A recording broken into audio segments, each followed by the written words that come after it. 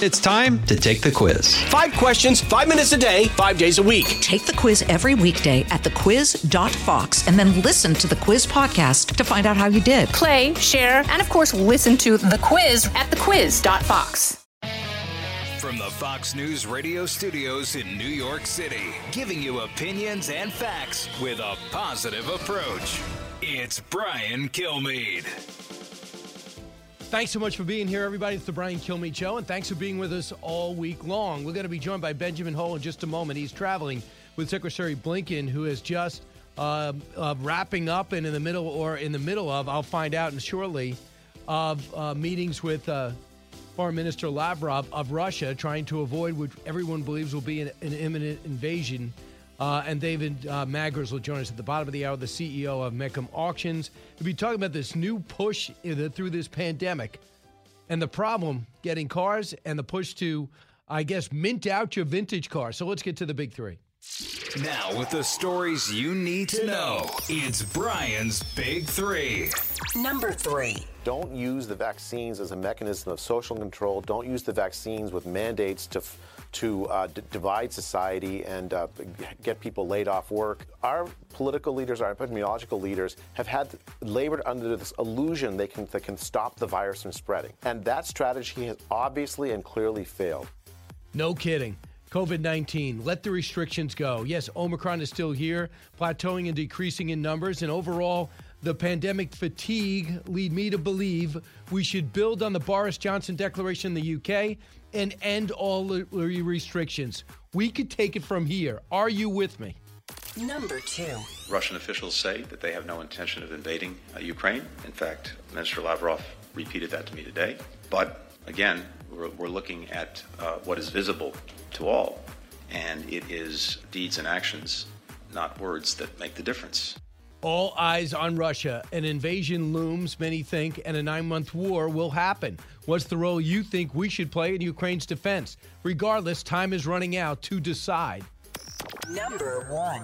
I've been absolutely clear with President Putin. He has no misunderstanding. If any assembled Russian units move across the Ukrainian border, that is an invasion.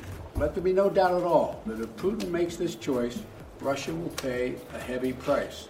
Yeah, cleanup time. President Biden's unscripted screeds on Wednesday had his team scrambling to fix the domestic and international furor and confusion, from trusting elections to green-lighting a Russian invasion and a GOP accusation.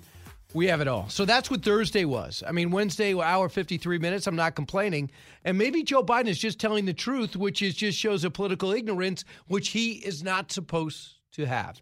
He was supposed to be the adult in the room, the adult in charge. They had the experience. The businessman is gone. The man that took all interviews and would often make news and attack his critics and yell fake news. Well, you have 1 year in, you have flat out chaos and inadequacy and I think ineptness on Joe Biden's staff and with President Biden himself. Look, he had some good moments. He obviously, for an hour and 53 minutes, liked to talk, but a lot of things he said were counterproductive, especially when it comes to what's happening in the Ukraine. First off, what he said on that day, basically he came out and said this on Wednesday when asked about a Russia invasion and what we would do. Cut 2. And so I think what you're going to see is that Russia will be held accountable if it invades. And it depends on what it does. It's one thing if it's a minor incursion and then we end up having a fight about what to do and not do, et cetera. So when President Zelensky heard that, he said, I want to remind the great powers that there's no minor incursions and no small nations, just as there are no minor casualties and little grief from the loss of loved ones. Everybody else just looked at it as stunned. They tried to fix it yesterday. Did it work? And what about the meeting today over in Geneva? Benjamin Hull is there, Fox News' State Department correspondent. Benjamin, thanks so much for joining us. So how did it go today? Honestly, Brian, I could have written this script, I think, before we saw it. You know, the bar was already set really low for this meeting, and they delivered on everything that they didn't promise. I mean, it was Secretary Blinken seemed to really reinforce his the way he handles diplomacy, which is all carrot, no stick. And the only concession that I can see from today came from the U.S. side, and it was an agreement by Secretary Blinken to give Russia the written responses to their concerns they've been asking for some weeks. Now, if you asked Blinken just a week ago, and we did, whether he would give written responses, he said no, because their concerns are totally false. There's no reason for them. We will not be giving written responses. And today, the only thing that came out of this meeting was Blinken did a U-turn and said, you know what, we'll give you the written responses you've asked, kick the can down the road, and we'll meet up again at some point in the future. And I asked him today directly in the press conference, I said, well, you're kicking the can down the road and talking. Russia continues to increase its troop numbers. They continue to destabilize Ukraine from inside. And I spoke to the Ukrainian foreign minister yesterday who said our economy is in free fall because investors are leaving. We're really struggling as a result of what Russia have done already. Cracks are appearing in the NATO alliance because of what President Biden said the other day. And despite all of this, very, very little action from the U.S. And frankly, sitting in that meeting today and hearing Secretary Blinken speak, it was frankly very disappointing. I know a lot of people in Ukraine will be incredibly disappointed with what they heard as well. Are they more ready to fight now? The word is over the last few years, they've taken some of the international armaments and they're more galvanized now than maybe 2015. Yeah. There's no doubt that they've been given a certain degree of weaponry. Over the last fiscal year, the U.S. has given around $500 million to them. The U.K. sent some anti-tank missiles last week, some Javelins, and they've actually also sent a handful of training advisors. But, again, the Ukrainians say directly, this isn't enough. You know, you can give us all the small arms and a few anti-tank missiles that you want, but we need anti-air defenses. We need, some of the bigger stuff, because Russian air superiority will just walk all over us if we can't protect against that. So, as they say, we are very grateful for U.S. support, and they're by no means suggesting it isn't sizable. But they're saying if it comes down to it, it's not going to be anywhere nearly enough to deter Russia. And, you know, NATO making it very clear that because Ukraine isn't in NATO, they will not come to their military help either. They will just keep threatening these financial sanctions, which, as we've seen in the past, tend not to work against Russia. And the longer Russia has to prepare for financial sanctions, the longer it can protect some of the industries that might be affected. The thinking is that they might try and sanction some of the Russian banks. The longer you give them to prepare, the easier it is for them to shield themselves against it. And it appears that the nuclear option, which was to take them out of the SWIFT banking system, that's been shelved because it's almost impossible to do, and NATO members don't want it. And there again we have a problem. As President Biden effectively shone a light on last week, there are huge cracks and divisions within NATO. The Germans and the French, Brian, they don't want the harsh response that some people are asking for because it'll affect their economies in turn. So, frankly, disarray, while Russia is single-mindedly massing its troops and preparing for an invasion. And completing the Nord Stream 2 pipeline. The way I understand it, it is not done yet, correct? It's not done yet, but there's nothing stopping it being done. The sanctions have been lifted. At this point, it's only a matter of time. And there again, the big question is for the Germans, if Russia invades, will you refuse to take Russian gas through the Nord Stream 2 pipeline? There hasn't been a firm commitment for that yet.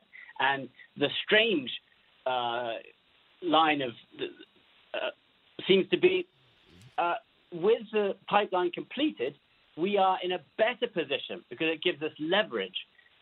Which no one's quite understood.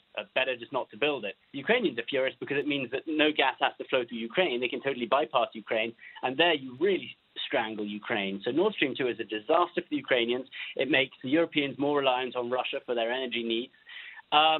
It's a terrible pipeline. It's terrible for the West, and it's getting closer and closer every day to completion. Unbelievable. And Joe Biden said, well, what do you want? They're almost done. That's the most ridiculous excuse I've ever heard in my life.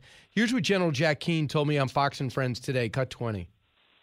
There is not uniformity among the Europeans on what the specifics of the economic sanctions should be, even some of the tough ones, like taking them out of the international financial messaging system and also Nord Stream 2. There's not unanimity on that, and the Russians know it. So there's likely going to be no deterrence to Russia from attacking based on what we would do after, in my judgment. So what could we do, Ben, so to kind of reinforcing what you said and what he has heard, So, Benjamin, what could you do that would get their attention? Even though we don't want war with Russia, they don't want war with us. And there's talk about that we could move maybe an aircraft carrier offshore and let them know that, let them know that our presence is going to be there. We'd have superior air power, combat aircraft and ships towards Europe. Would that send a message? U.S. intelligence must also work with the Ukrainians to counter the Russian active measures. Doing that on cyber, making that transparent, would that help?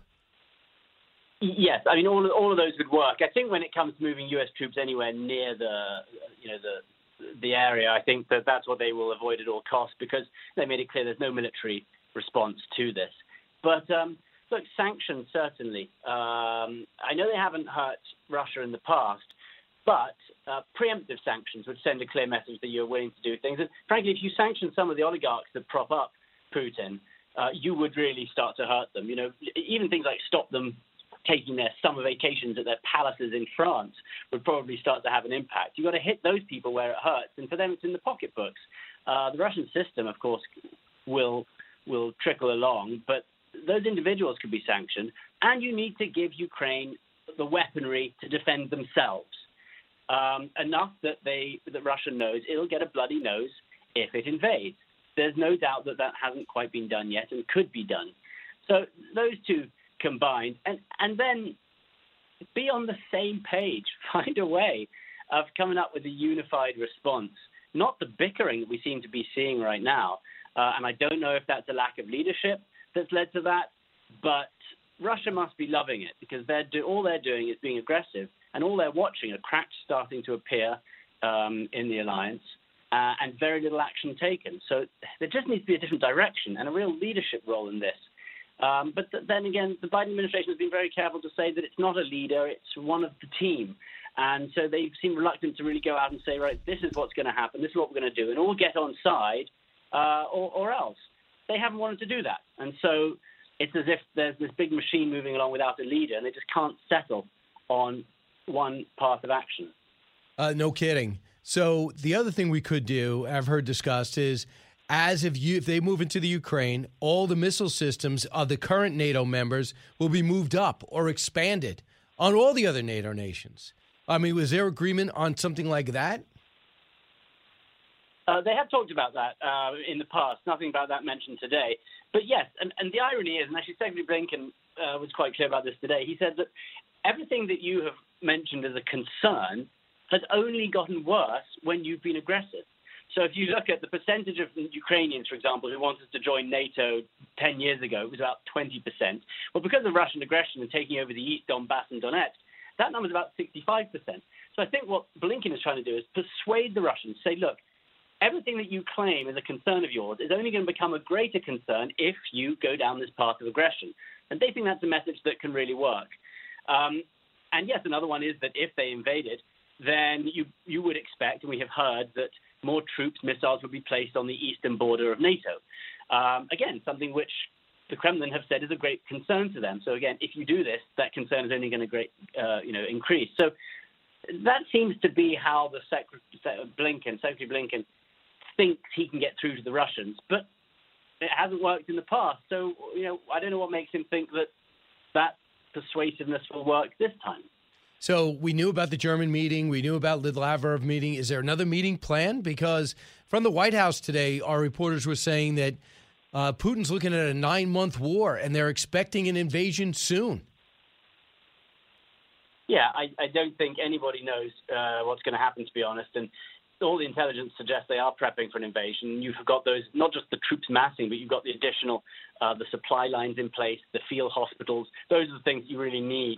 And those, if you're going to launch a war, and those things have been set up slowly, really quite recently. But if you were Russia and you wanted to show that a war was imminent, just to use as leverage, you would do that. So still, we do not know, and there is no one out there but Putin who knows what Putin will do. He doesn't seem to be afraid of the threats, and as I said earlier, his actions alone, even though he hasn't crossed into the border, across the border, although he has in the east in 2014, his actions are having serious destabilizing effects. And many people are saying that is enough to warrant a response. But the administration feels differently. I think they will wait right up until we see troops and tanks crossing the border before they really carry out anything. And by that point, as the Ukrainians say, it's too late. No kidding. Benjamin Hull, I hear your frustration. I wish it was different, but that's what you expect with Anthony Blinken. He's a failure. He gave us Afghanistan. He gave us lack of follow-up. He left our people behind. He was the one who helped us get out of Iraq prematurely, and now he seems to be screwing this up. Benjamin Hull, thanks so much. Thanks, Brian. Appreciate it. All right, 1-866-408-7669. Now, I know a lot of you listen and say, why do I care about the Ukraine? Do you want the reconstituted Soviet Union? Do you actually want to go through another 50-year Cold War where money is diverted for nuclear weaponry and counteracting through proxy wars all around the globe with now two separate nations? That's why you got to send a message to this gas station of a country with this crazy leader who's appointed to lead that country for life as his President Xi. When we come back, your calls. You listen to the Brian Kilmeade Show.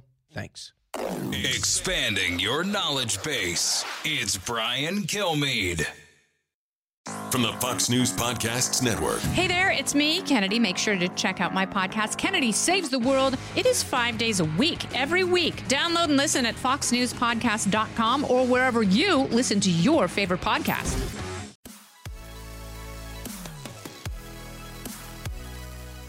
A talk show that's real. This is the Brian Kilmeade Show. The president has been very clear, and we as the United States are very clear. If Putin takes aggressive action, we are prepared to levy serious and severe costs. It is less than clear because 30 minutes after the news conference, the White House press secretary had to actually clarify the president's remarks. Savannah, I'm being clear with you right now. Yes, okay. And so if you're interested, I'll continue to be clear. So evidently she got a lot of blowback because people want to run to her defense. But I give her a lot of credit. I mean, she interrupted the president. People are upset by that. But I think she wants answers. Plus, I think I don't know a lot about her. I think I met her once in Savannah Guthrie of the Today Show, by the way, whose show is hemorrhaging viewers. But she's a lawyer. She's like, I know when you're not answering any questions. But I think there's a couple of things going on, but she does no foreign policy credibility, no experience. She went over to France and pretended to put on a French accent. So she's done a terrible job at the border, and now they're desperate to try to make her look relevant and competent, and I don't think they can do it. So the big thing on the walk back for the presser was, number one, clarify when it comes to the Ukraine. Number two, when it comes to voting, do you consider the voting in 2022 legitimate? If you're voting nationalizing of the voting, which only can be done by blowing up the filibuster, does that mean you have doubts? Does that mean you have doubts about the outcome of the election? So that had to be clarified. And essentially, I don't think they clarified it. And then when he came out and said, the GOP, tell me what you're for, tell me what you're for, tell me what you're for, tell me what you're for. Do you realize there weren't enough microphones in Washington? Because Republicans say, great, no one's asked me on the Democratic side. I cannot wait to tell you what they're for. Listen, what kind of thing is that to say? I keep thinking this. When President Biden talks for an hour and 53 minutes, when any human being does, they'll say things they probably will be misinterpreted or they want to walk back. But when you do such obvious things that are a mistake, like serving up to the Republican Party, what are you for? That makes reporters ask them the question, and they're more than happy to talk about their agenda. Listen, I'll be able to take some calls when we get back. And you can also write me, BrianKilmeade.com. Just click on comments, and I'll get to them, because some of you guys and some of you ladies are at work now or at school and can't pick up the phone.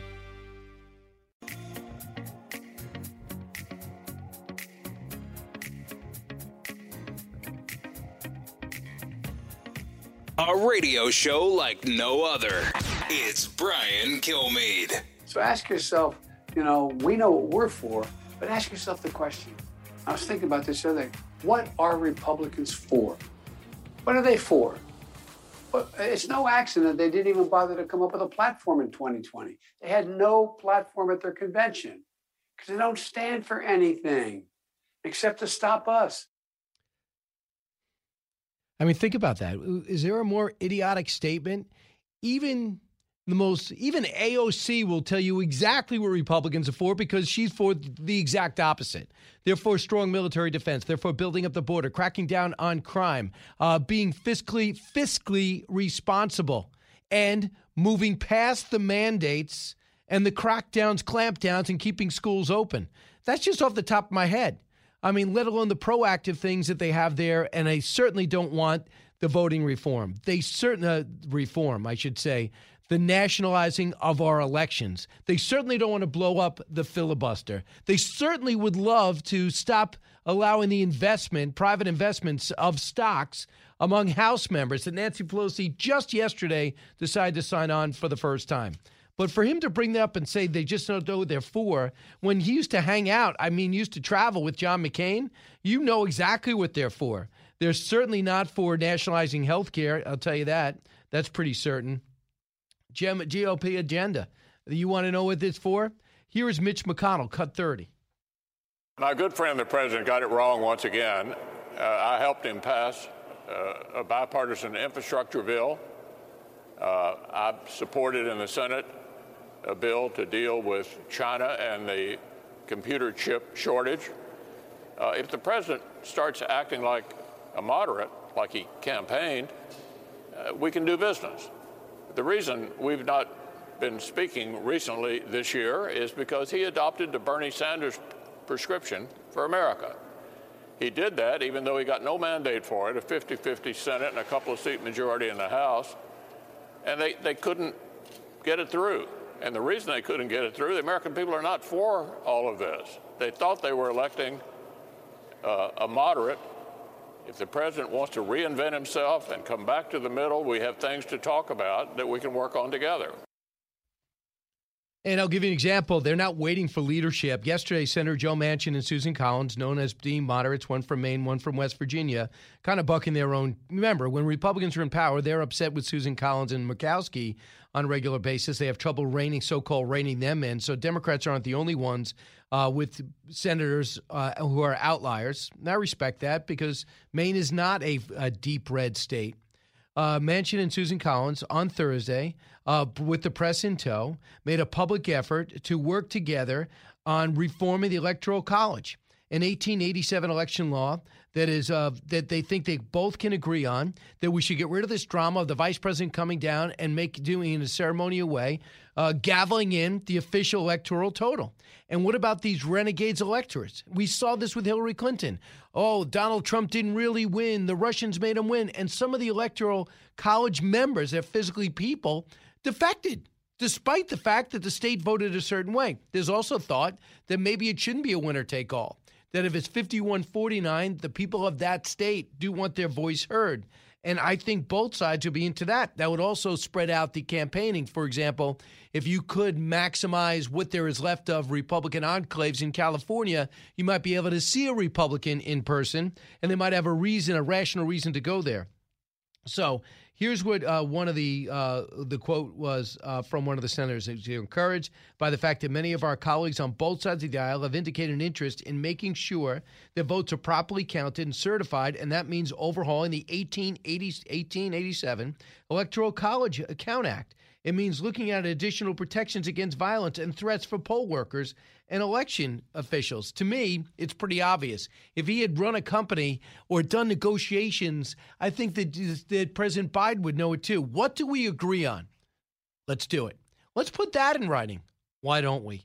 Let's do the bipartisan agreement. Maybe we can get the same 15, might have been more, 19 senators that signed on for the infrastructure bill. Maybe they'll come down and meet us in this basement yesterday and do that thing that both sides agreed on, including Mitch McConnell, that there's ways to get together to reform the electoral process. And here's the quote from Susan Collins. I'm very encouraged by the fact that many of our colleagues on both sides of the aisle have indicated an interest in making sure the votes are counted properly and to certify the election and to stop violence against workers. That's pretty good. And I just think that Joe Manchin tweeted this out, too, about those athletes and legends like West Virginians, like Jerry West, and the current coach of Alabama, Nick Saban, who came out and said, I'm for election reform, but I'm not for blowing up the filibuster. So Joe Manchin said the glass is half full by tweeting this out. Coach Saban is exactly right. You cannot throw the filibuster out and expect the legislative process to work. I wholeheartedly agree with the coach that our democracy is at its best when Americans are encouraged to work together. So Donald Trump was on last night, and he was commenting on Joe Biden. And one thing he says, he goes, I want Joe Biden to be successful, but he's not. And he talked about where the Republican Party is right now, which is very, I don't remember it ever in this much of a positive stead, maybe right after 9/11. Here's what he said, cut 32. If you look at the Republican Party, we're doing tremendously with Hispanics, and we're way up with African Americans, way up. Look, it's a very different party. It's a bigger party. It's a stronger party. I heard the numbers as you were talking to Kevin. Those are great poll numbers. We've never had numbers like that. The Republican Party is, I think, really doing well, and it's becoming a very different party.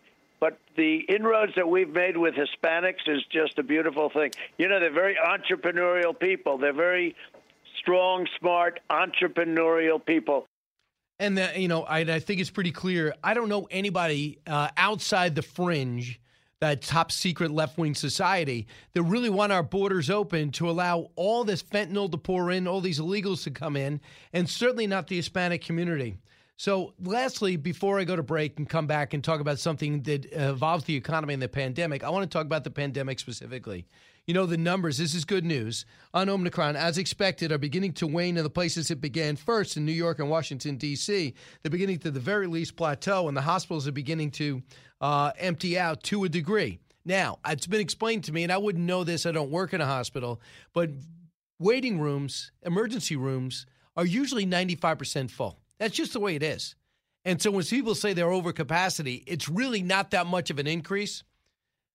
But while we sit there and try to open up our country, it's hard not to notice in Austria, the parliament voted to make vaccines mandatory for all adults. Essentially, you could be arrested.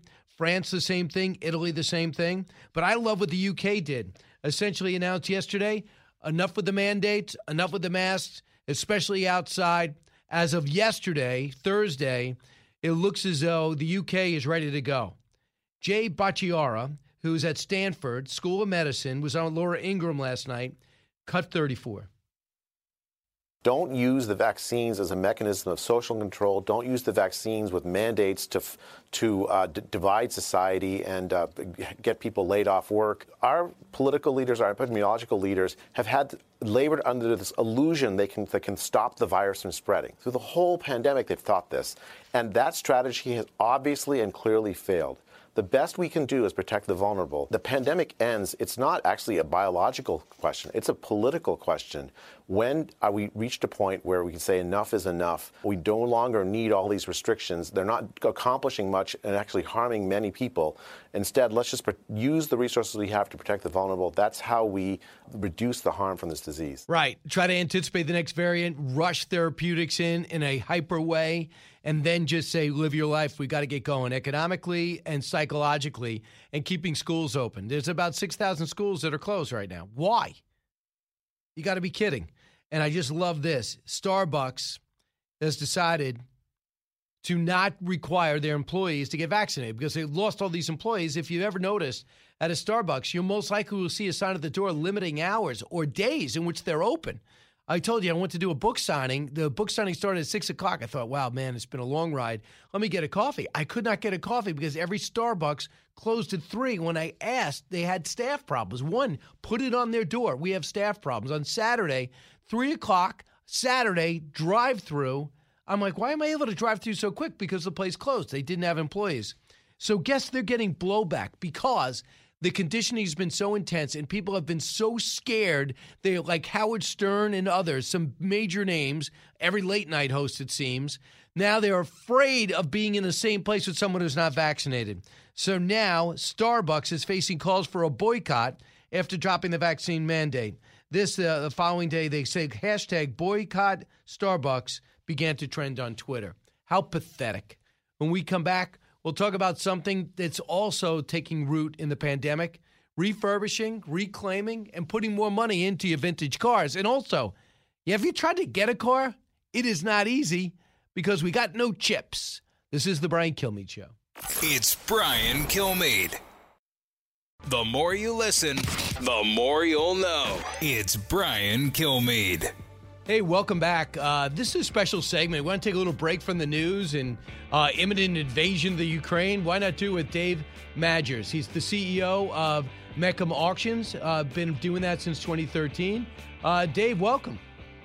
Well, thank you, Brian. Thanks for having me. We're still reeling a bit from what was a spectacular event in Kissimmee, Florida that lasted for 11 days and ended last Sunday with a world record. Which is? What kind of record? We set the record for the highest sales total of any collector car auction in history at $217 million total. So these are cars that people brought down of their own to sell?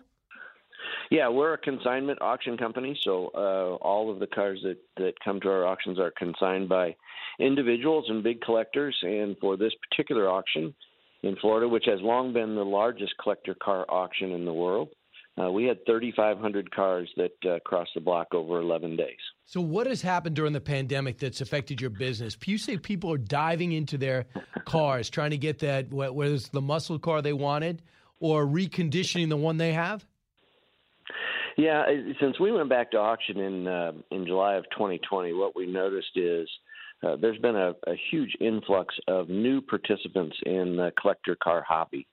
And because of that, demand has increased substantially, and supply is very slow in catching up to that demand. As collectors see prices starting to rise, they're bringing their cars to auction. And consequently, we've seen prices for old vintage cars up anywhere from at the bottom 20 to 30% of what they might have been before to at the top sometimes 3 and 4 times what cars were worth previously. And when you talk about cars that are wanted, what cars are we talking about? What models?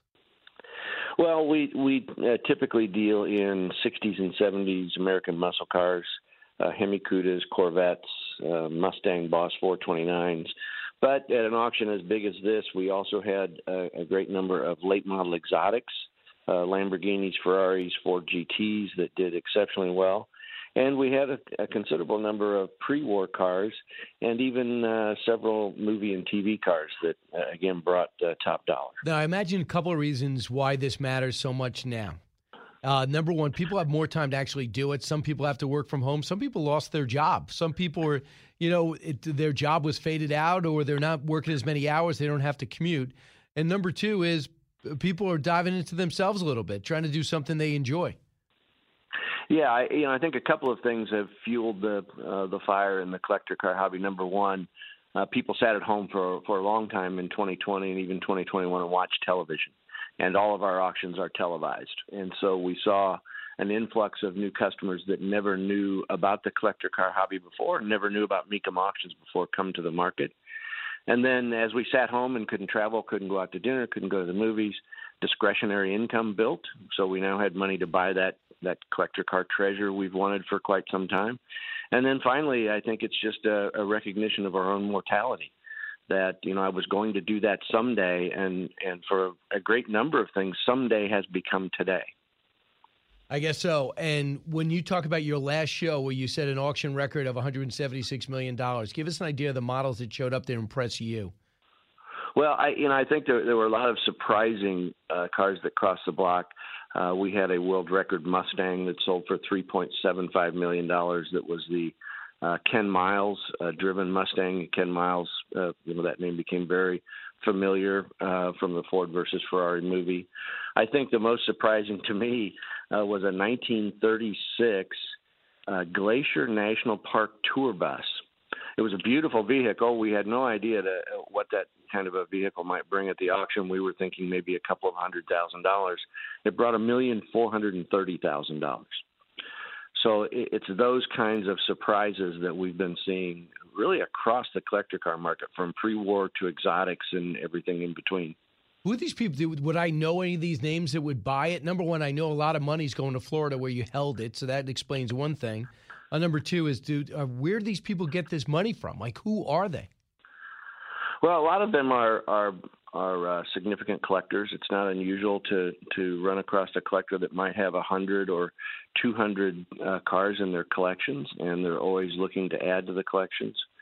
I would say the vast majority of buyers at our auctions are just a guy that has always wanted a 1970 Mustang, and finally came to the auction. He has one car. He saved up a little money, and he bought the car that maybe he had in high school, or maybe it's the car he wanted in high school. We all have some kind of an emotional attachment that draws us to certain cars. So you run the gambit from I just want to have that car in my garage because I have some history with that kind of a car, all the way up to those that are collecting as investments.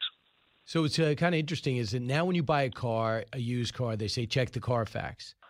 Do people really care about the history of the car, how many owners, how much body plastic is on it, how much is reconditioned, and how much is original? Yeah, provenance is very important to a collector car. The ability to track the history. Most of these cars have been restored at some time in their lives, maybe more than once.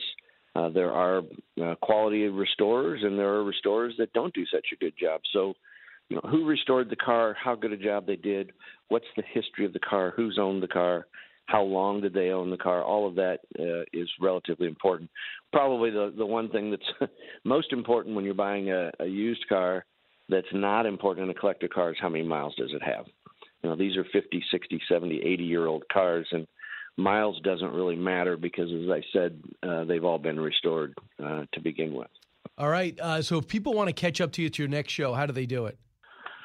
Well, you can go to Mecum.com, MECUM.com. Our next show actually starts next week. It is the world's largest collector motorcycle auction at South Point Casino in Las Vegas. And the next car show will be in mid-March in Glendale, Arizona at State Farm Stadium. How do people find you online to double-check this and see how to get there? And at Mecum.com, we'll have a complete list of all of our auctions. Not only is it a list of all the auctions, but for each auction, it'll show beautiful pictures and descriptions of each vehicle that's going to be offered at that auction as well. Dave Magers, thanks so much, CEO of Mecum Auctions. Appreciate it. All right, thank you. You got it. Go to BrianKilmeade.com, by the way, and if you ever have a comment about it, segments like this. Also, if you want to order any of my books, President Freedom Fighter, still doing well, Sam Houston, The Alamo Avengers, of course, Andrew Jackson, The Miracle of New Orleans, Thomas Jefferson, The Tripoli Pirates, or George Washington's Secret Six. I can actually personalize them and send them out to you. That's how sophisticated my system is. Don't go anywhere.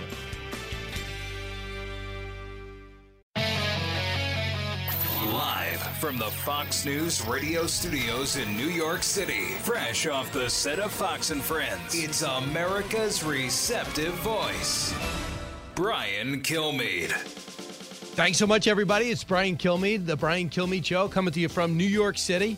Heard around the country, heard around the world. We're quite hopeful that this new mayor will bring law and order to the streets. So far, the stats say no, and I'm really wondering. This guy's got about 6 months to prove himself. And if you could get New York City safe, it'll shame the others to crack down on their cities. But so far, it's not happening. And I have anecdotal evidence. We have real-world evidence. And I got to see more of an effort and less show. Congresswoman Elise Stefanik will be with us here. Yes, she's from New York, but she's also chairman of the House Republican Conference, member of the Armed Services Committee, Education and Intelligence. She just had a kid, and she's still trying to turn around the Republican Party, and so far the numbers look pretty strong for her. Before we get to Geraldo Rivera, one of the newest cast members on The Five, let's get to the big three. Now, with the stories you need to know, it's Brian's Big Three. Number 3. Don't use the vaccines as a mechanism of social control. Don't use the vaccines with mandates to divide society and get people laid off work. Our political leaders, our epidemiological leaders, have labored under this illusion they can stop the virus from spreading. And that strategy has obviously and clearly failed. That is Dr. Jay Bhattacharya of Stanford. COVID-19. Let the restrictions go. Yes, Omicron is still here. Plateauing and decreasing numbers, though, in major cities like Washington and New York. Pandemic fatigue is everywhere. Pull a Boris Johnson in the UK and declare the end of all restrictions and mandates. Let's do it. Number 2. Russian officials say that they have no intention of invading Ukraine. In fact, Minister Lavrov repeated that to me today. But again, we're looking at what is visible to all, and it is deeds and actions, not words, that make the difference. All eyes on Russia. An invasion looms. What's the role you think we should play in Ukraine's defense? Regardless, time is running out to decide. Lavrov and Blinken just met. We'll bring you the latest. Number 1.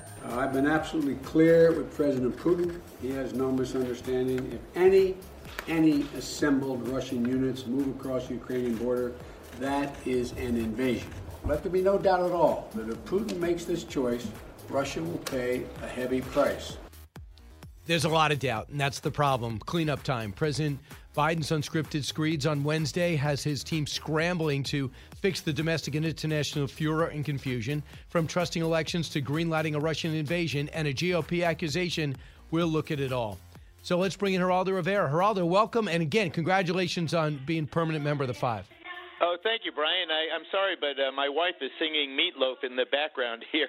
I'm on the air with Brian live, darling. So she says hi. Well, but was she singing along with the music because Meatloaf passed away at the age of 74? In case you do not know. Yeah, it was terrible. And when I knew him in a casual Hollywood kind of way. He was best friends with the Fort Lee coffee shop owner that I went to, and just a great guy, wonderful, self-effacing iconoclast who had some really great songs. But we're on the verge of war in Europe. I mean, it's very, very distressing. I think that the problem with what President Biden did during that press conference is, he told the truth about what he was thinking about Russia and incursion, invasion. Well, let's hear it. Let's hear it. Just to remind everybody. Cut to. Okay, sure. And so I think what you're going to see is that Russia will be held accountable if it invades. And it depends on what it does. It's one thing if it's a minor incursion and then we end up having a fight about what to do and not do, et cetera.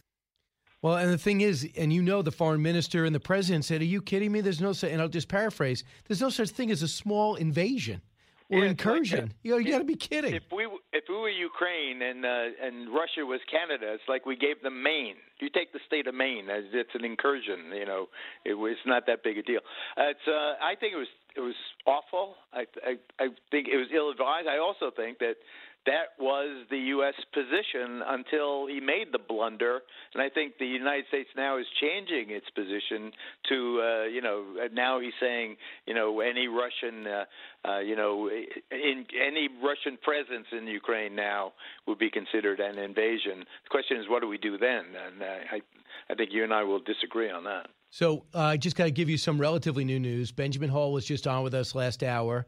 They just had wrapped up the Lavrov-Blinken meeting, and I asked him how it went, obviously, and he said, Brian, this Blinken continues to be all carrot and no stick. And one way they've already given in is said, when the Russians gave their outrageous demands of, we need all the NATO presence out of the former Warsaw Pact nations, and we don't want any military presence there.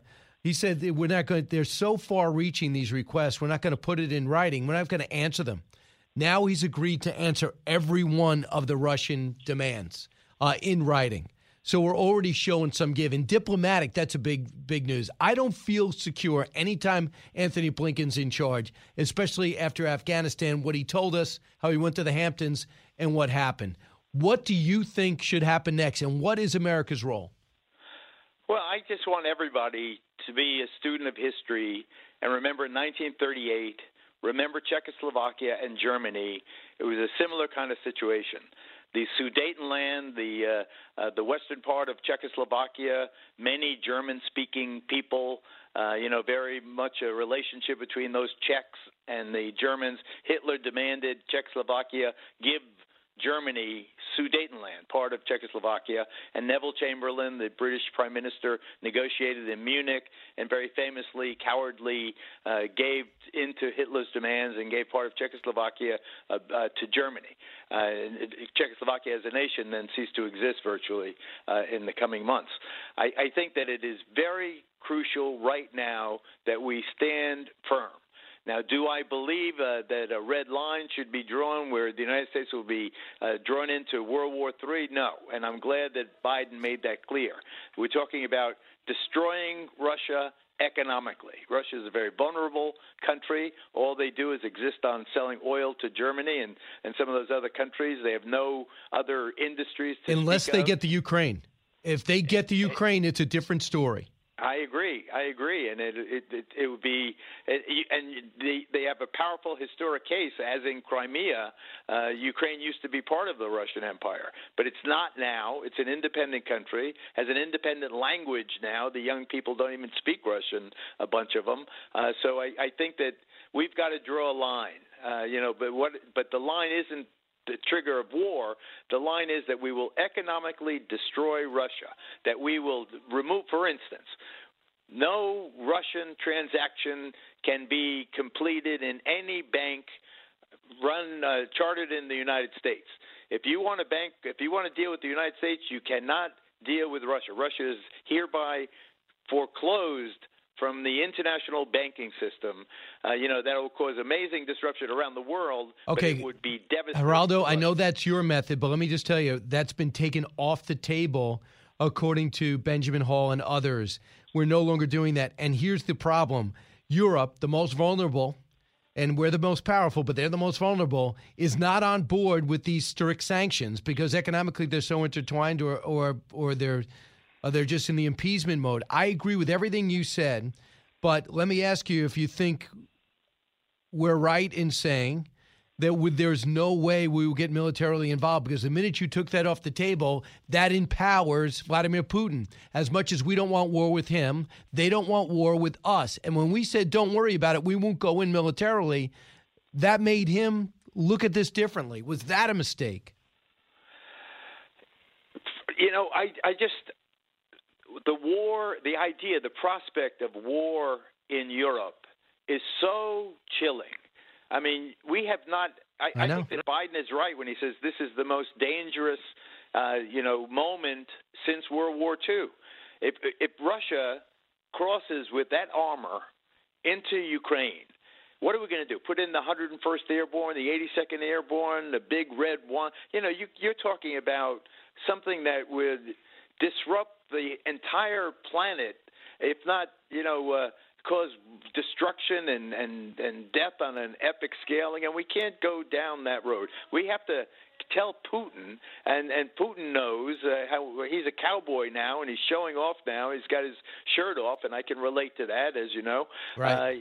But he cannot move those tanks into Ukraine without some kind of response. I think that we could do something like this, Brian, for instance, aside from all that economic sanction. I know you're saying it's off the table, but if the United States unilaterally was to decide that we would stop doing business with anyone who does business with Russia, we could make that happen. We could destroy the Russian economy alone. But we also should do something more flamboyant, like troops to Poland, troops to the Baltic states. Immediately. Right. And wake up, slap Germany around and say, wake up, where the hell is your army? They've been sleeping, ever since you became good guys. Get the French involved. Macron is very competent. I like Macron. And I think the French have real pride. And, they have a relationship with Russia that goes back past Napoleon's day. But I think that Europe is not defenseless. They just got to remember they're macho. They've got to get their mojo.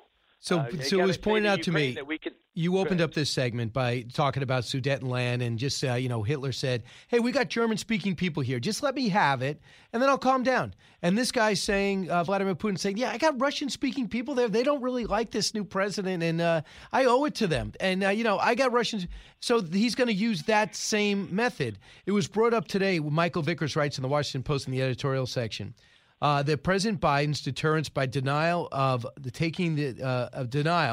declaring that the United States will not use direct military force to counter a Russian invasion, says that's the same green light for the Russians that the North Koreans got to invade South Korea for Kim Sung, the founder of that ridiculous country, to invade South Korea, because we made a similar statement right after World War II, and we ended up in the Korean War, as you know. I do, Brian, but I think that some things are so deep that you can't go there. You can't. It's one thing we've been spoiled. You know, and I've been a war correspondent for most of my 50-year career. And, you know, it's different when the war is being fought in Afghanistan and the war is being fought in Iraq or in Somalia or in Central America or in the bushes of the Philippines. They're far away. What happens if the Russians blow up something in Cleveland? The stakes are so bone-chilling that a world where Ukraine is occupied by Russia and the world is still intact is better than a world that is destroyed because we didn't want Russia to occupy Ukraine. Yeah, that's true, but play it out.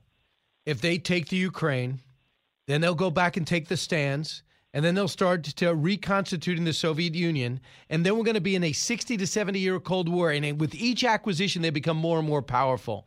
Right now, as powerful as they are the least powerful they would be if we allow this aggression to continue. So we could say for 2022 to 2025, the world was safe.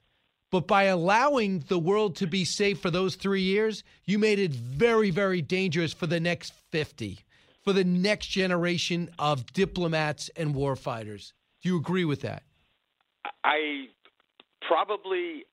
agree more than I disagree, but I just go back to what I said. I've been in these conflicts from the ground up. I've watched them start. You know, I was in Tora Bora in November 2001. I was in Iraq when that, I was in Kuwait when we were getting ready and then crossed the border into Iraq. It is such a monstrous, massive job to get. You know, we've watched this build up in Ukraine on the east. We've seen the Russians build up.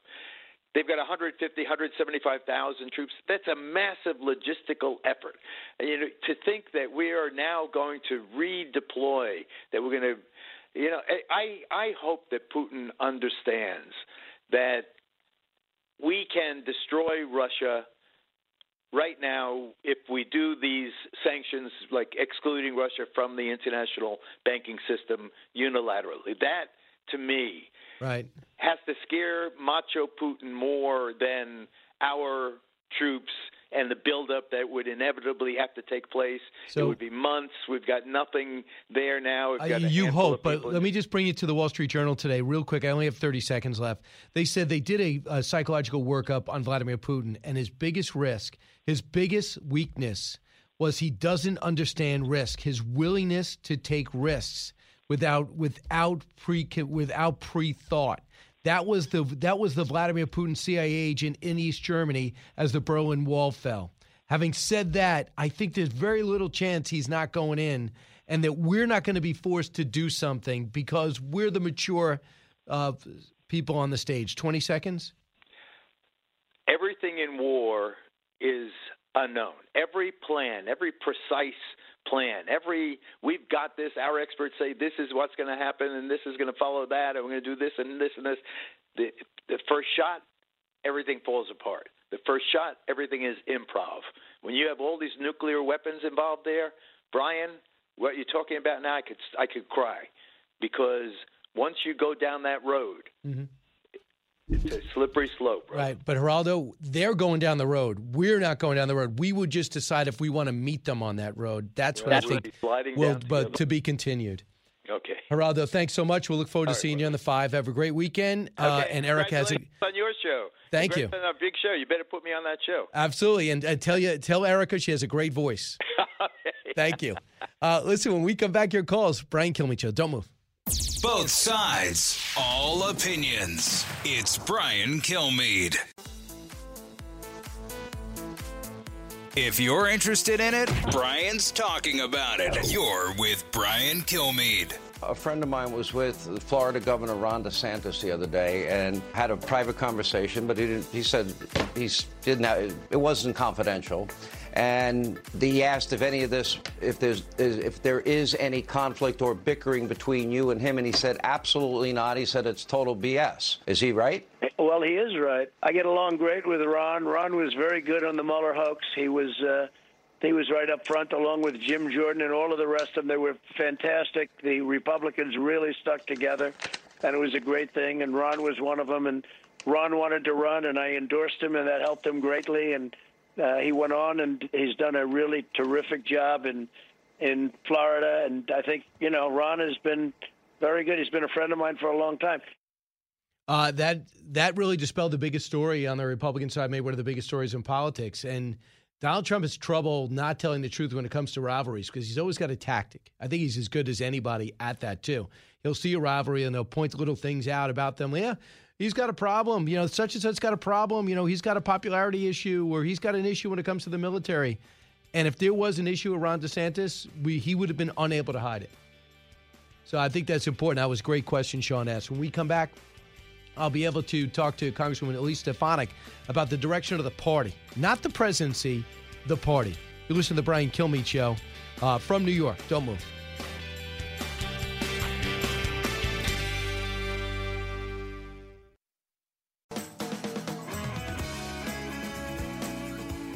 Radio that makes you think. This is the Brian Kilmeade Show. It is an honor to be with so many friends and supporters. And to be here to mark the first year of the Biden-Harris administration. It is time that is defined, a time that is defined by uncertainty. Wow, how motivational is that? That's what Congresswoman Elise Stefanik is on, one of the leaders of the Democratic Party, as she tries to get her party out of the minority once and for all in 2022. Congresswoman Stefanik, welcome back. Great to be back, Brian, but I'm one of the leaders in the Republican Party, not the Democratic Party. Right, but that was one of the leaders of the Democratic Party, the Kamala Harris, who says this last year has been defined by uncertainty. Well, it's been defined by a disaster, and it's been defined by crisis after crisis. And every American should ask themselves, are they better off or worse off than 1 year ago? And across the board, Republicans, Democrats, Independents, every American family is worse off because of Joe Biden and Kamala Harris's failures in partnership with Speaker Pelosi and the Senate leader Chuck Schumer. On every issue that matters, on inflation, this is the highest rate of inflation since before I was born, Brian, since 1981. I was born in 1984. Inflation has gone up almost every month of Joe Biden's presidency, and that hits people every day when they go to the grocery store, when they go to the gas pump. On top of that, we have the border crisis, the highest number of illegal immigrant apprehensions in my lifetime, and 2021, unfortunately, 2022 it's likely not to slow down because there is no effort to secure the border. So Kamala Harris is really out of touch, as is Joe Biden, as he showed at his disastrous press conference this week. So you think it was a disaster? I know they're trying to walk back the comments on Ukraine. They're trying to walk back their doubts about election integrity and also going after Republicans saying, what are you for? What are you for? Let's listen. I did not anticipate that there'd be such a stalwart effort to make sure that the most important thing was that President Biden didn't get anything done. Think about this. What are Republicans for? What are they for? Name me one thing they're for. Maybe you want to answer that question because it's not up to the press to outline the Republican agenda. So I don't know who he was talking to. I'm happy to answer that question. Republicans are for the Constitution. We are for keeping kids in school. We are against unconstitutional mandates. We are for balanced budgets. We are for lower taxes. We are for border security. We are for strong national security and peace through strength. All of those issues Joe Biden is against, and it's been a far-left agenda out of touch with mainstream America. We are for safe communities. Let's talk about the crime crisis, which continues to skyrocket across the country in states like my home state in New York, states like California, but also parts of the Midwest. This is on Joe Biden's watch. And what was interesting about his press conference, Brian, which was an absolute disaster, is Joe Biden used to say the buck stops with him. He blamed everybody else. That was a blame game, not taking any accountability press conference. And it was massive cleanup that his White House staff had to do in the hours and day after. No question. And the other story that I can't get any traction on nationally is what's going on with crime, especially in New York, where are we at the point yet, Congresswoman Stefanik, where people are beginning, even Democrats beginning to push back against these permissive DAs who think criminal first? Alvin Bragg is the latest to win an election thanks to George Soros' $1 million. That people just ignored this. And he came in, clarified in a memo that these prosecutors should stop prosecuting or quit. And then he tried to clarify yesterday. Tell me if this makes you feel any better. Cut 37.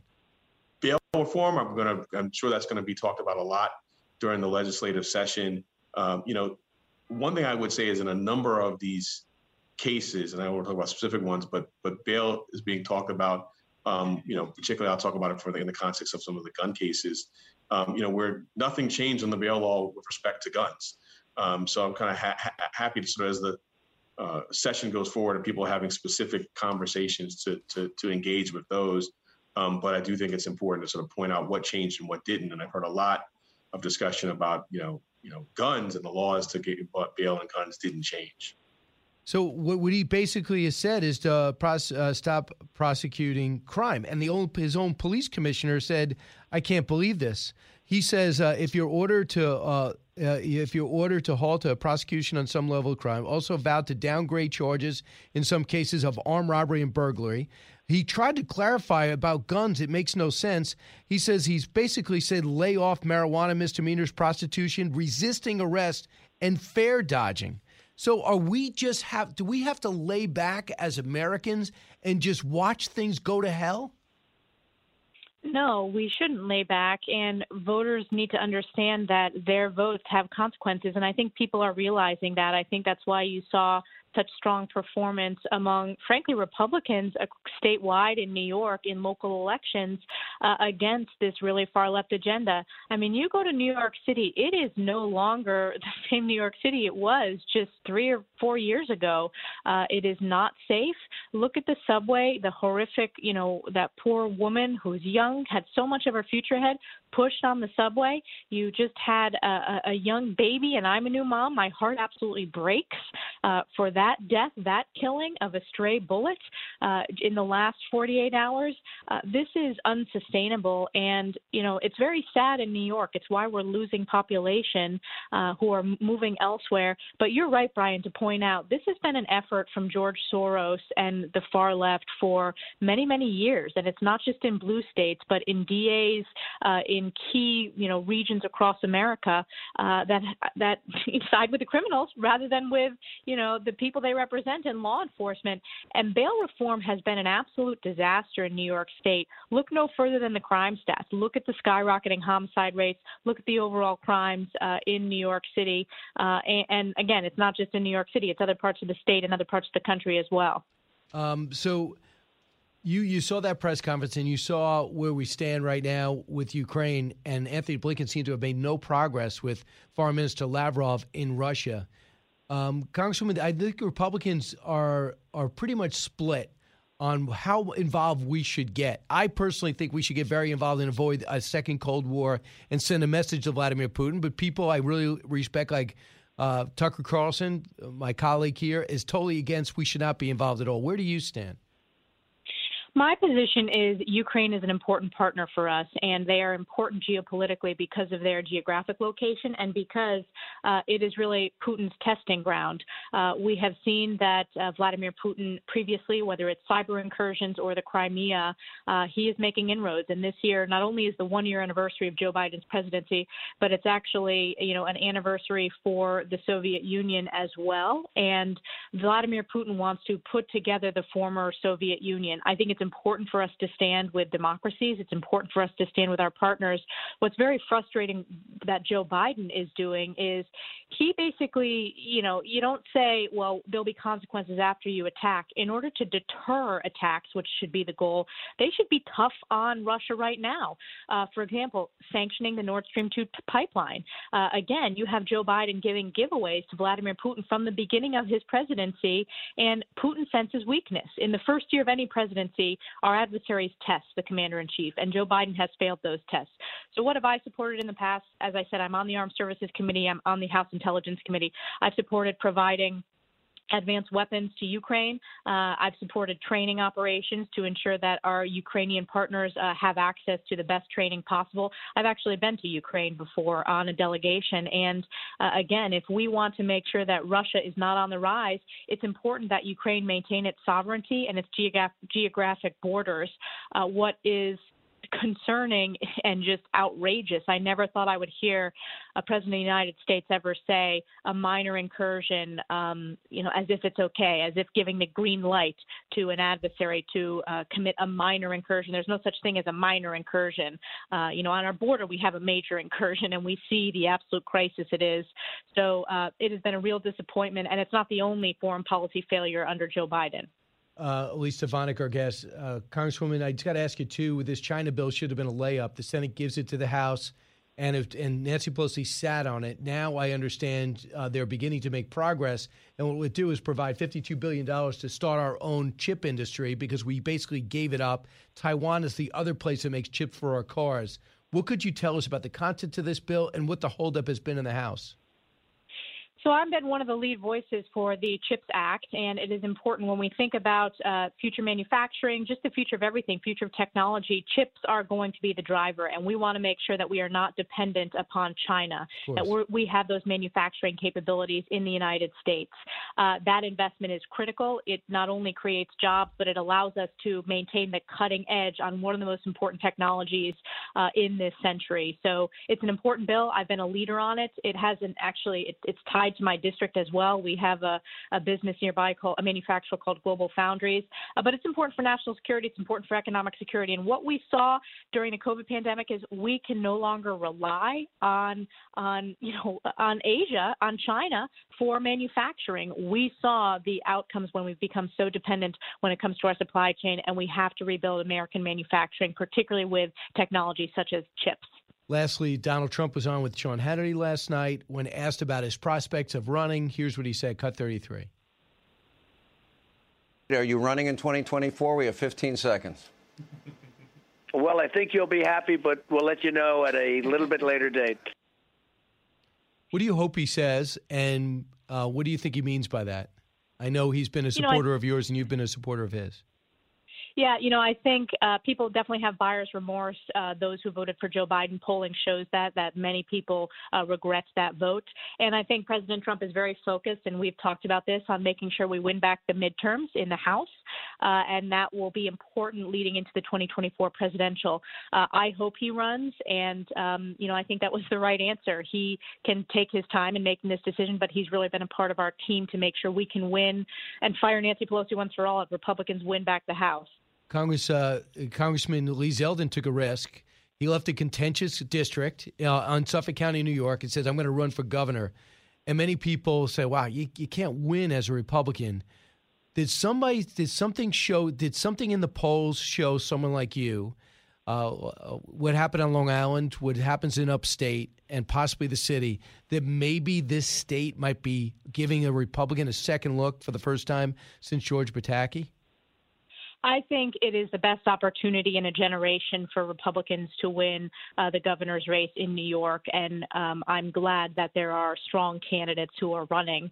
I think if you look at just the trends and the outcomes of the local elections last November, there were a lot of surprises, and not only did Republicans win numerous ballot measures, and we were, had less funding behind them, but we won, key races in, what I consider the downstate region, because I'm way up in the North Country. But I think voters are going to turn out big, and they want a change in Albany, similar to what we've seen in Washington when it's unified government. We've seen that with supermajorities in Albany, and look at the results. I mean, we are losing population. The tax proposals continue to climb. The regulations continue to get worse. The unconstitutional mandates that Kathy Hochul is putting into place, the gross mismanagement during COVID, and the horrible, horrible fatalities of our seniors and nursing homes. I think it's a great opportunity for Republicans to put forth a message and win, and I'm going to be out there campaigning with the Republican nominee to give us the best shot. So, yeah, and you're not going to weigh in whether it's Rob Astorino, whether it's Andrew Giuliani or Lee Zeldin? I'm friends with them all. I serve with Lee, and Lee has the endorsements of county chairs. There's a convention coming up. I'm going to let that play its course, and I'll probably weigh in before the primary. But right now, it's important that Republicans are engaged, and I actually think having multiple candidates is a strength. When I first ran, I had a primary, and it helped me become the strongest candidate I could going into the general election. And how's your family doing? Oh, they're doing great. Sam, my son, he's our first child, is almost 5 months, and that's when he's always had a little personality, but it's really coming out now with the smiles and the beginning to talk and starting a little bit of the eating. So it's joyful. And I should note today is March for Life in Washington, D.C. And I will tell you that as a new mom who was just so excited every step of the way as Sam grew when I was pregnant, there's nothing more important than protecting life. And it's just very, very special to be a new mom. And it's a challenge, like lots of parents out there juggling everything, but it makes me even more passionate about the work that I'm doing to make sure that we have a positive future in this country that protects the American dream for my son and future generations. Gotcha. I don't know how you're doing it. Two separate cities, working full-time, Washington and New York. At the same time, you're in leadership as well as representing your district. But she does it all. Elise Stefanik, thanks so much, Congresswoman. Thanks, Brian. All right. Listen, when we come back, it's your turn. 1-866-408-7669. I see some calls from New York, Gainesville, Florida, and more. Brian Kilmeade Show. Newsmakers and newsbreakers. Hear it first, only on the Brian Kilmeade Show. Breaking news, unique opinions. Hear it all on the Brian Kilmeade Show. Even the leader of Ukraine and some of our European partners were upset or concerned about the president's language. So do you offer at least that he was being inarticulate when he made the comments he did? Well, Lester, what I offer is that he has made his views very clear to President Putin. He's made his views clear to the allies. I think over the course of the press conference, his views were quite clear. And once again, he reiterated them again this morning. The president of Russia is on notice. That is Ron Klain, chief of staff. Not admitting, maybe he can't. I would say it. He would wants it back. He wants to clarify, but he decides not to. Ron Klain also reportedly is running to the left again, talking to the Squad and others about what is possible to pass, instead of running to Manchin and Sinema to the middle and saying, what could we get done? They're holding all the cards. I have no idea what his ideology is, but he seems to be his instincts are letting him down and letting his boss down. Pete, listen on WABC. Hey, Pete, you're over in Connecticut. Hey, Brian, how are you? Thank you for always telling it how it is. Couple quick things. I disagree with Geraldo on this Ukraine invasion. He's talking about stuff 20 years ago. Before there was the internet, before there's social media, things move much faster now. The American people do not want to go to war. We have had enough war. We do not need this. Why are we meddling in everyone else's business? And if we had strong leadership, this wouldn't be happening. We obviously know there's something going on with our president, some cognitive thing or whatever. Ron Klain is a swamp creature that has been in Washington his whole life and has never been out in the real world. I own a business. I employ 15 people. This inflation is killing us. I'm 5 generations in Connecticut. We're thinking about leaving. Connecticut and New York are secretly trying to pass mask laws and other laws into legislation that our children will have to have masks on whenever they call it after COVID. I don't know what's going on, but this is very terrifying for people that have young children. And I just don't know. I can't believe that the mainstream media and our politicians are pushing these buttons. But just so you know, Pete, I agree with you. Our weaknesses has led to vulnerability, especially out of Afghanistan. The president says he has no regrets, which sickens me. And that leads to Putin's aggression.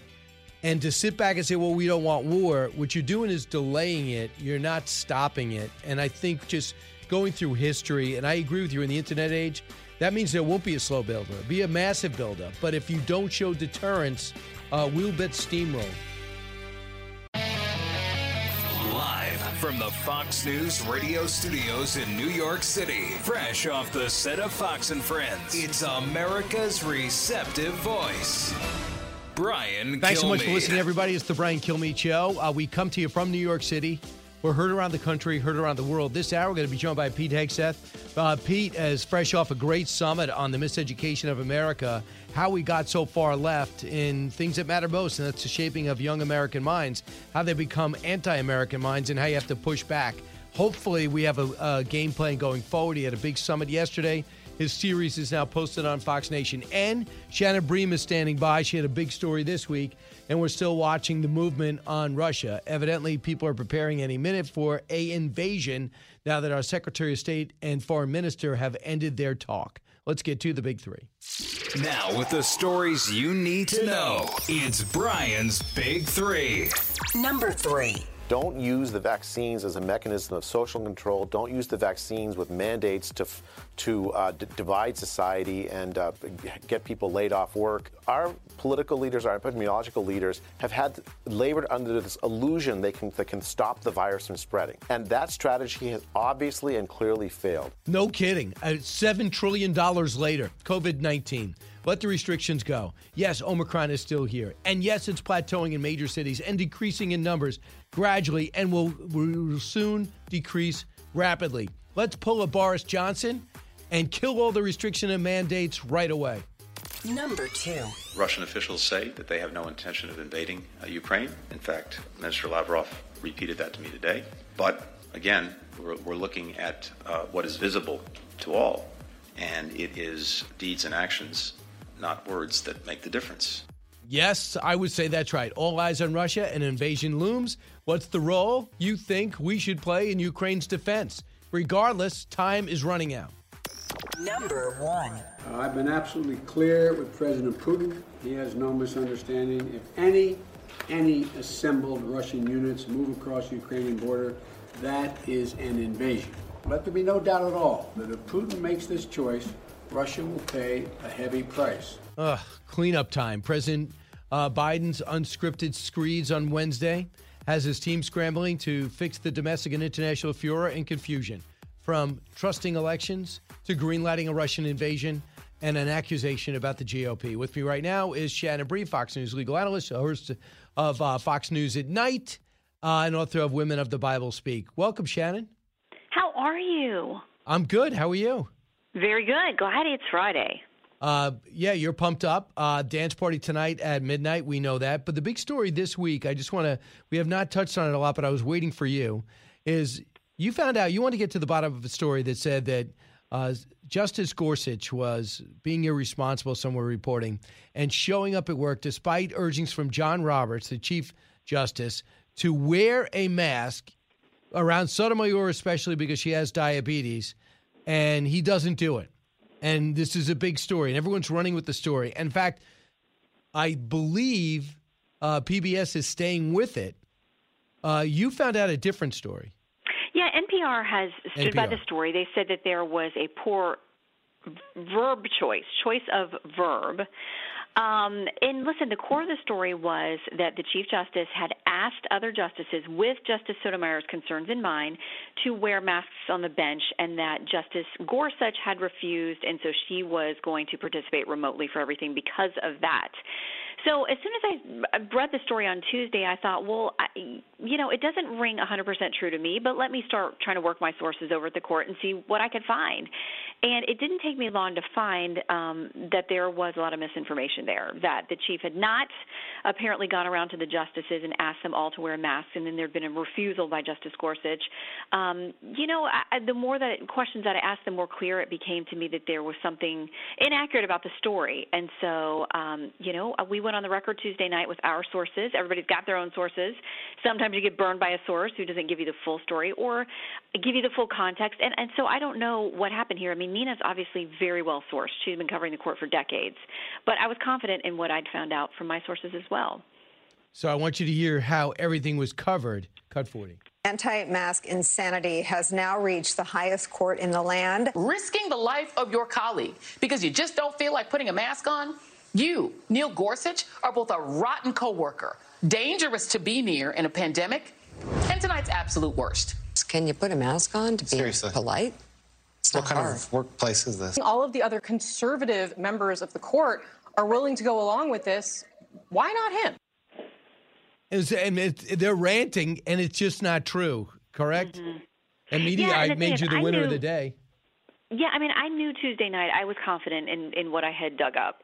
So I thought, the only thing that's really going to settle this is if the justices themselves spoke out in some way. So, boom, the next day we get the joint statement from Justices Gorsuch and Sotomayor, and people who were still defending the NPR story said, well, that doesn't get to the core about whether the chief asked everybody to do this or not. Well, then, boom, we get a statement from the chief saying, I never asked Justice Gorsuch or any of the other justices to wear masks. So I thought, okay, well then I'm obviously clearly comfortable. I was leading into this, but now more so than ever that my sources had this right. But NPR is still standing by the story and say that it's all in how you interpret and read the sentence. So that's another big story. The other big story is Joe Biden trying to walk back his remarks about the Ukraine, saying an incursion, that's a little different than an invasion. Cut 2.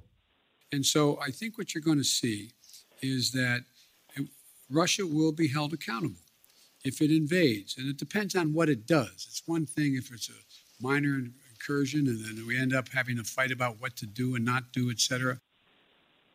So that prompted this, Cut 1. I've been absolutely clear with President Putin. He has no misunderstanding. If any assembled Russian units move across the Ukrainian border, that is an invasion. But there is no doubt, let there be no doubt at all, that if Putin makes this choice, Russia will pay a heavy price. But it didn't stop the Ukrainian president from coming out, the foreign minister from coming out, and basically being shocked and stunned that the president made his original remarks. What's the fallout here?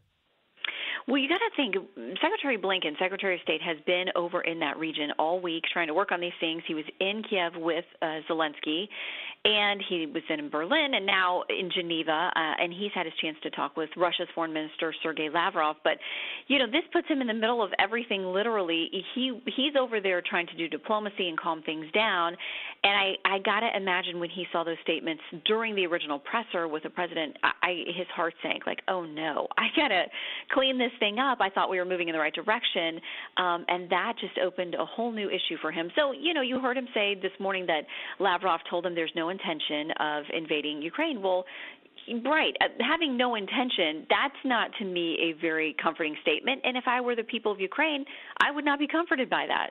It's not unequivocal. Right. We had Benjamin Hall on earlier, and he said the Secretary of State is all carrot and no stick, has already agreed where he said he wouldn't, and he will now be answering all of Russia's demands in writing.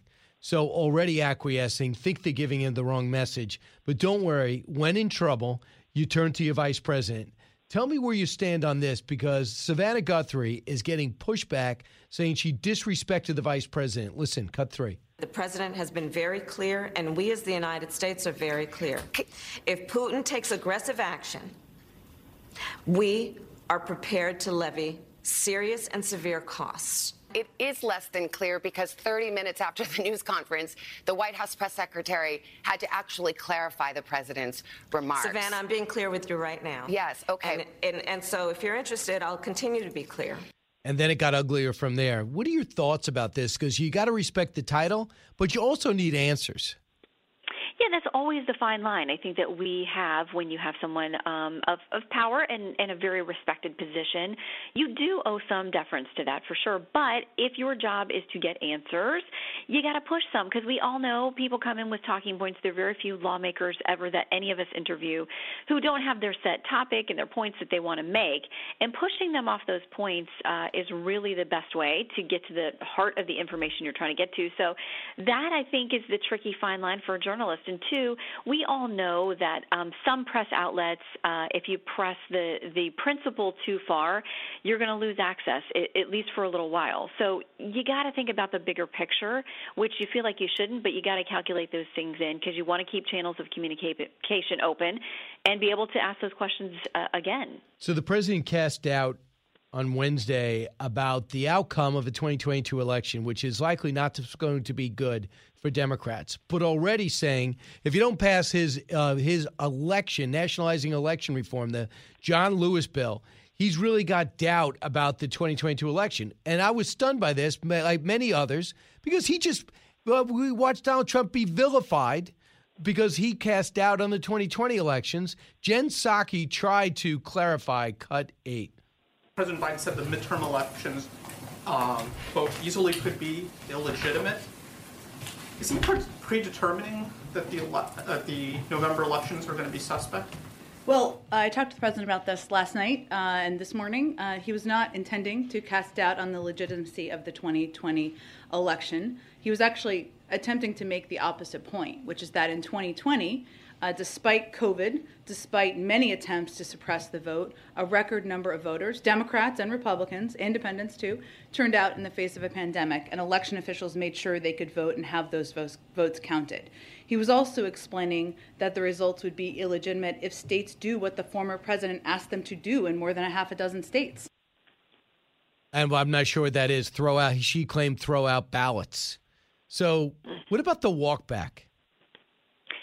Well, it's interesting because you have seen a couple of Democrats, high-profile folks, come out and say, listen, I wouldn't have chosen those words. I don't think it's, a good idea to be casting doubt on the integrity of elections. But you have others doubling down, like the vice president, like Congressman Clyburn. So you got to think through where the Democrats are going with this long term. More importantly, you should ask them, what's in the bill that's going to help people who are now being disenfranchised from being able to vote? When you look at things like voter ID, I think the last AP polling on this, it was well into the 70s that people think it's a good idea. And when you break it down, because we're often told this is about trying to stop minorities from being able to vote, I think it was 69% of African-American voters say that they favor voter ID.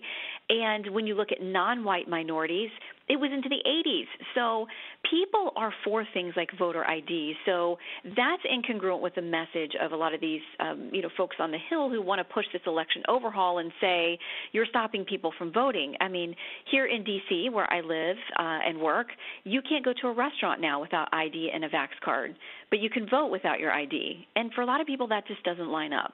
Right. What's going to be fascinating and dumbfounding is that there are going to be places that say you cannot go indoors without a vaccine, and one of those places indoors is voting. So you'll show your ID to get in, but once you're in, you do not have to show ID to vote, and that's where we're at in this country. Lastly, I'm starting a one-man mission to pull a Boris Johnson and not have a bring-your-own party under the radar. That's a different story, which got him in trouble.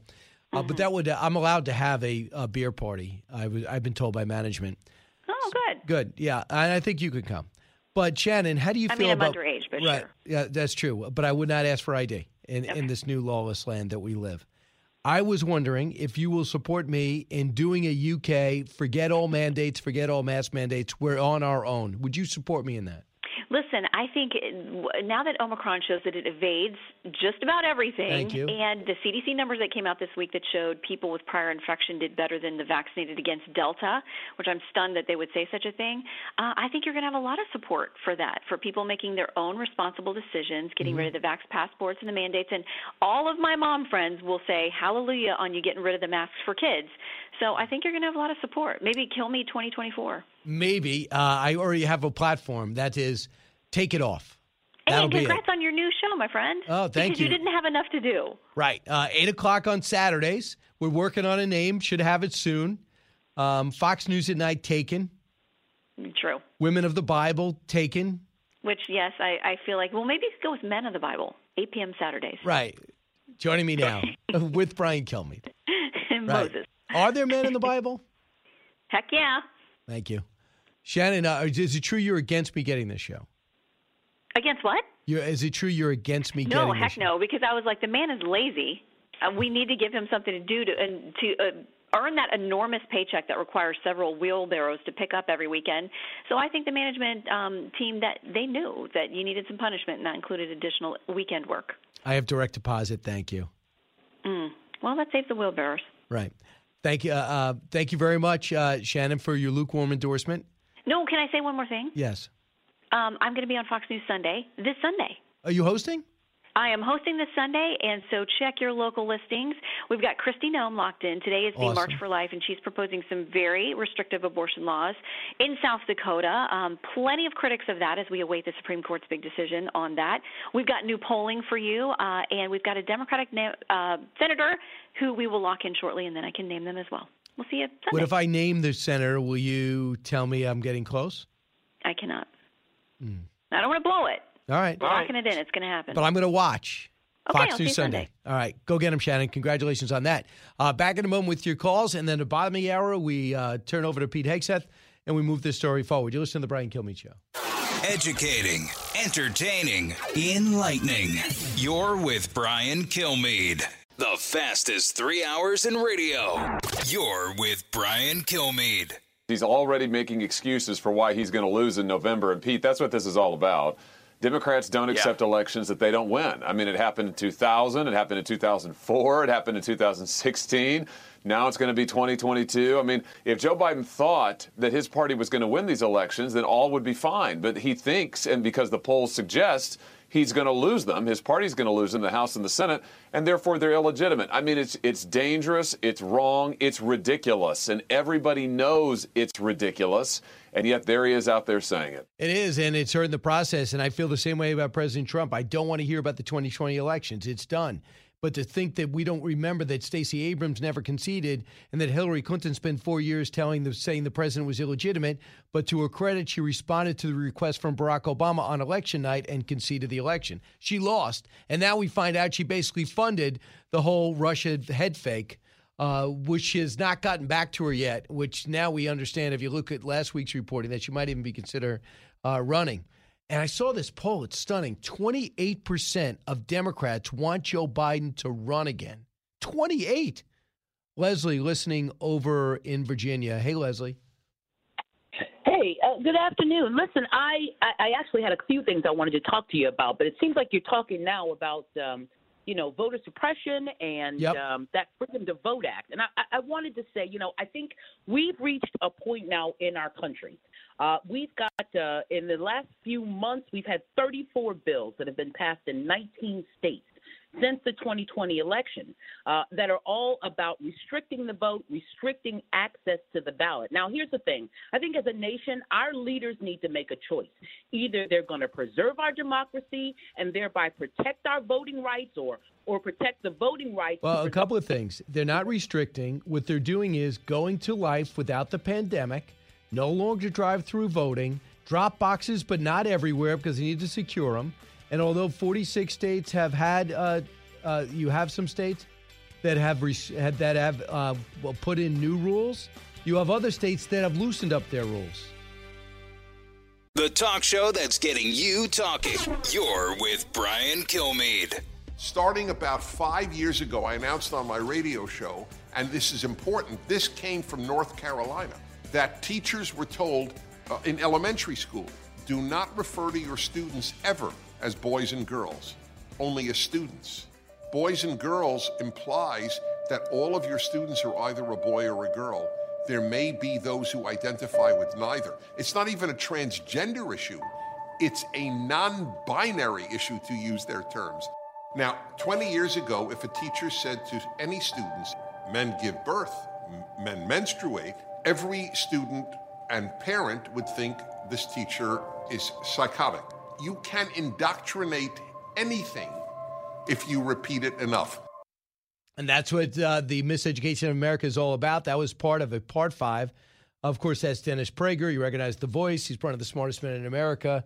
Certainly one of the most well-read. But Pete Hegseth's got this series, and he had a summit yesterday live, and it's now posted on Fox Nation. But he's got a series out called Miseducation in America, and he joins us now as he gets set to host Fox and Friends weekend after hosting Primetime all week. Pete, congratulations on this. Well, thanks, brother. You've had so many great series on Fox Nation and that draw on history. I mean, you do the history thing better than anybody. And what we tried to do in this piece is give some of the history and the context of how we got to the point where what Dennis Prager is talking about is happening in North Carolina, or parents in Loudoun County are having to protest about critical race theory the school is denying. Those ideas didn't just pop up out of nowhere, out of a vacuum, suddenly, oh, let's be radical.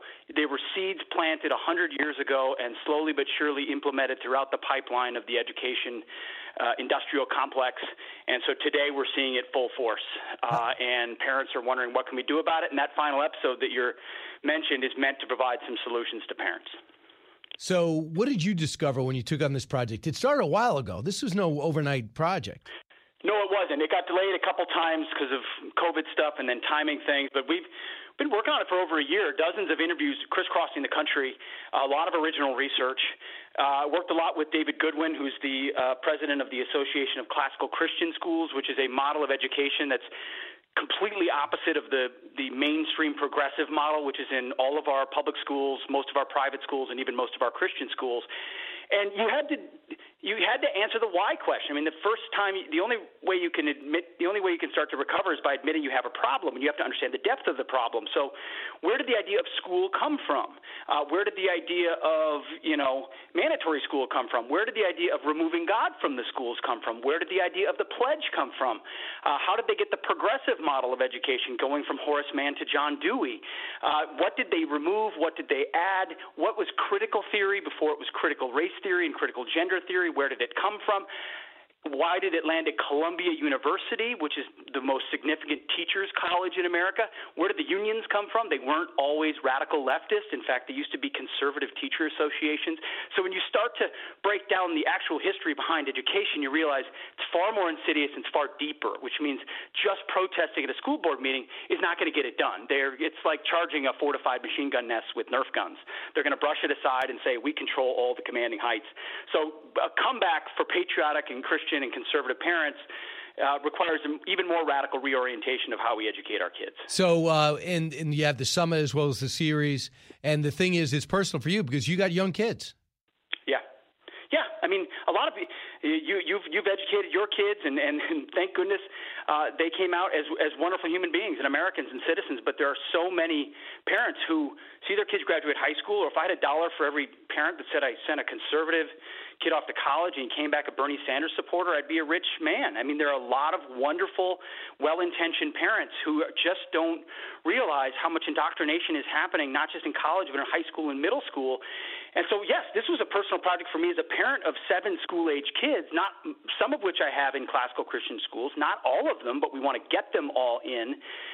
Just in the belief that I don't want to feel like, as a parent, Brian, I'm sending my kids to Democrat camp 8 hours a day, and then I have to deprogram them when they come home. Absolutely. I want a school that reinforces our values. And when you talk about history, the number one book in the country right now, because the New York Times doesn't move it, is the 1619 Project. They released it a few years ago and had all these problems. Next thing you know, it's part of the curriculum, so you can't really laugh off and say, well, very few people read the New York Times in this country that's going to get indoctrinated. It's part of a curriculum that weaves in with Black Lives Matter. Here's what Dennis Prager told you about 1619. Yes, it's a lie. The 1619 Project is a lie. It's not a matter of, well, we have a difference of view. I don't mind differences of view. This is not a different view. This is a lie. The American Revolution was not fought in order to sustain slavery. That's just a lie. Your kids are being taught lies. They're indoctrinated, not educated. Right, and that's always concerned him. He's got his Prager University there. And do you think that, Pete, that seeing Loudoun County and what happened in Virginia and seeing the election results, that things might be on the road to change? I hope so. I really do. Education choice, specifically, the dollars following the parents, is something that Republicans have not seized on enough. I don't know for what reason. The teachers' unions are totally in bed with the Democrats. Are coming after you either way. Now's the moment where parents should be empowered to vote with their feet with their kids and have the dollars follow them, which means public institutions have to compete for those students as customers. Education choice, number one. I mean, I also think a lot of parents are just reconsidering. It used to be 95% of Americans sent their kids to public or government schools. Today, that's 90%. I know that's only 5%, but that's over 1.5 million kids who have been pulled out of the public system in the last couple of years during COVID-19 for reasons of masking and mandates, but also for reasons of radicalism in the 1619 Project. So there is a hope, and I hope our leaders draw on the inspiration of these parents and try to do something about giving parents choice. The other area, Pete, I know you're going to be talking about this weekend and tonight, is what's happening in Russia and the Ukraine. Reportedly, they are so convinced the invasion will happen, and I've heard this in December, that lawmakers were coming back saying they're braced for invasion of Ukraine. They think it's going to be a 9-month war. And right now, they even have armaments in Belarus because they use the Russian troops to put down those people that wanted their vote counted, and they left that brutal autocrat in power. So the question is, what is this administration prepared to do? Here's what Jen Psaki said about what is going on and what they expect at the administration. Cut 12. We've seen the president's statement, the tweets, and your statement last night. Has there been any communication directly to Ukrainian officials to address any of their concerns that they had after the press conference? We have been in touch at a high level with Ukrainian officials and leaders. As you may know, Secretary of State has been in Europe. He was meeting with Ukrainian officials a couple of days ago, European leaders earlier today, and he's meeting with his Russian counterpart tomorrow. So we have been in touch at a high level. They certainly understand from those conversations what the president meant. So they've been in touch. We've given armaments. We gave the Baltic states permission to share the weapons that they bought from us with them. How do you see this playing out? What do you think our role should be? First of all, I think we're talking weak and we're going to be weak. That's the calculation that Vladimir Putin is making. And he also believes that NATO is effectively going to bark but not bite. And so he thinks that he can endure the sanctions that are coming. With this administration at the helm, don't expect much.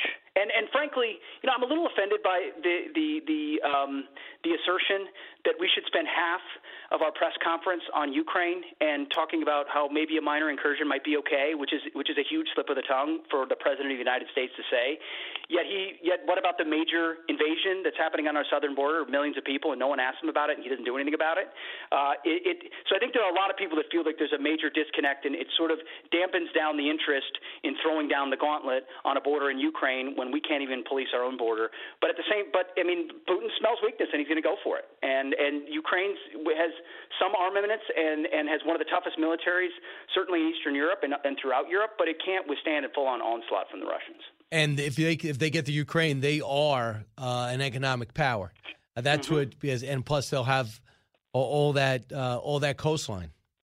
They'll have a massive insurgency on their hand, though, too. I mean, Putin knows there's a level at which attempting to occupy deeper into Ukraine creates probably more problems than it provides opportunities. So I don't think it'll be a full-on invasion and occupation of the entire Ukraine, but it will be, he wants to grab land and energy, food, like you talked about, resources, and that's certainly what he's focused on. Right. He is not risk adverse, and no. My hope is he gets burned.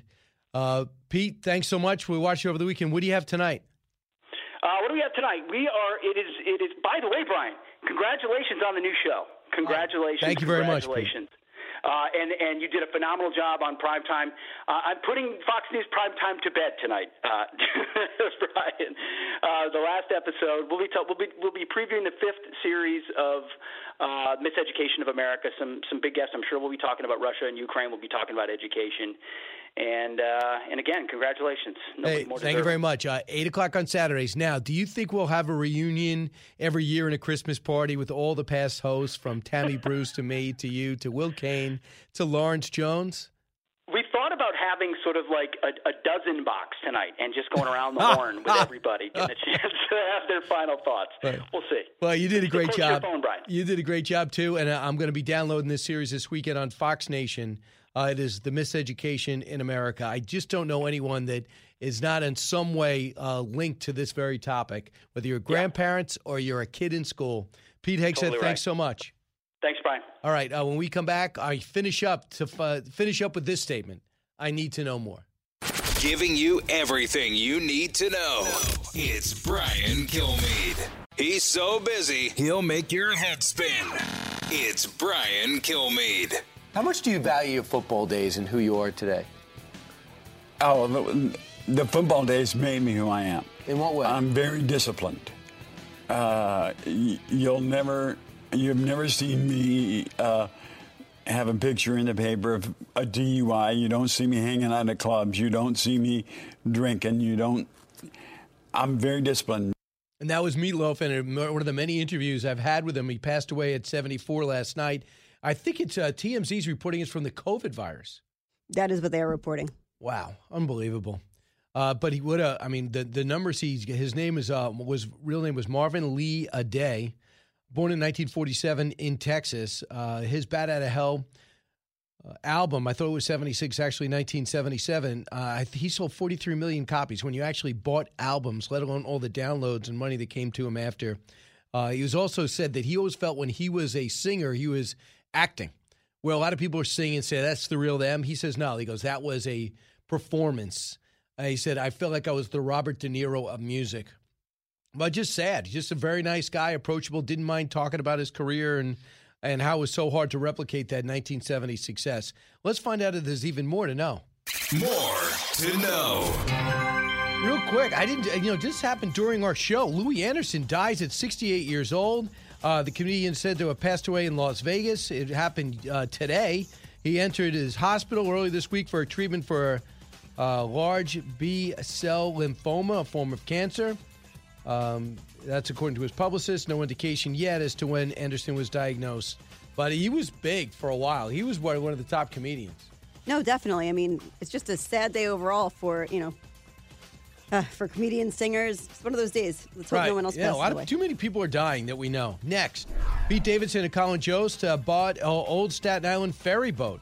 The SNL stars say that Pete Davidson and Jost are behind the mysterious purchase of this auction of the John F. Kennedy decommissioned ferry boat. The pair, in a partnership with the real estate broker and comedy club owner Paul Italia, spent $280,000 to purchase the boat. They spoke exclusively to the New York Post and said the trio had grand plans for the vessel. The idea is to turn the space into a live entertainment event, space with comedy, music, etc. We're in the early stages, but everybody involved had the same ambition. So we'll see how that goes. Right. I think it sounds like something different and could be innovative and fun. And, you would also do like the rotation. Who's Pete Davidson's girlfriend this month? And they could be the feature. And maybe he'll have all of them on. And is there enough room on the boat? Because he has a lot of girlfriends. That's a good question. But the other thing is, it's pandemic friendly. So, you don't want me in the comedy clubs? You don't want me on stage? I'm going to go out on my huge ferry and I'm going to bring 250 of my friends who happen to have tickets. And I mean, the upstairs, right? It's open air. You can probably open windows to have the airflow more, rent it out for private events. Right. So you support this? I think it's very exciting. I like Who did boats. Colin Jost marry? Scarlett Johansson. Do you think Scarlett's on board with this, or you think this creates friction in their relationship? I'm sure she is on board. Eric, do you believe that Charlotte is on board? Oh, Scarlett, yeah, is on board? Most likely on board. Right. Get it on board. I understood. Got it. Next. Peloton's having some problems. They delayed the opening of a $400 million factory as demand tanks. You know how high their stock was going, right? Peloton's delaying this opening. Peloton's warehouse and delivery centers have had their hours cut to 20 hours per week. The news comes as Peloton plans to temporarily halt production of the bike. I feel bad. I was on it last night. It lives up to the hype. The instructors are all great. But I guess now that we have choices, a lot of people going back to gyms or just getting fat. Or the people that love spinning already have the bikes or the treadmills, and how many people are there to really purchase it? They maxed out. Could be. Right. Next, ESPN announced it will not send reporters to the Beijing Olympics, so let's get this straight. No broadcasters from NBC, no journalists from ESPN.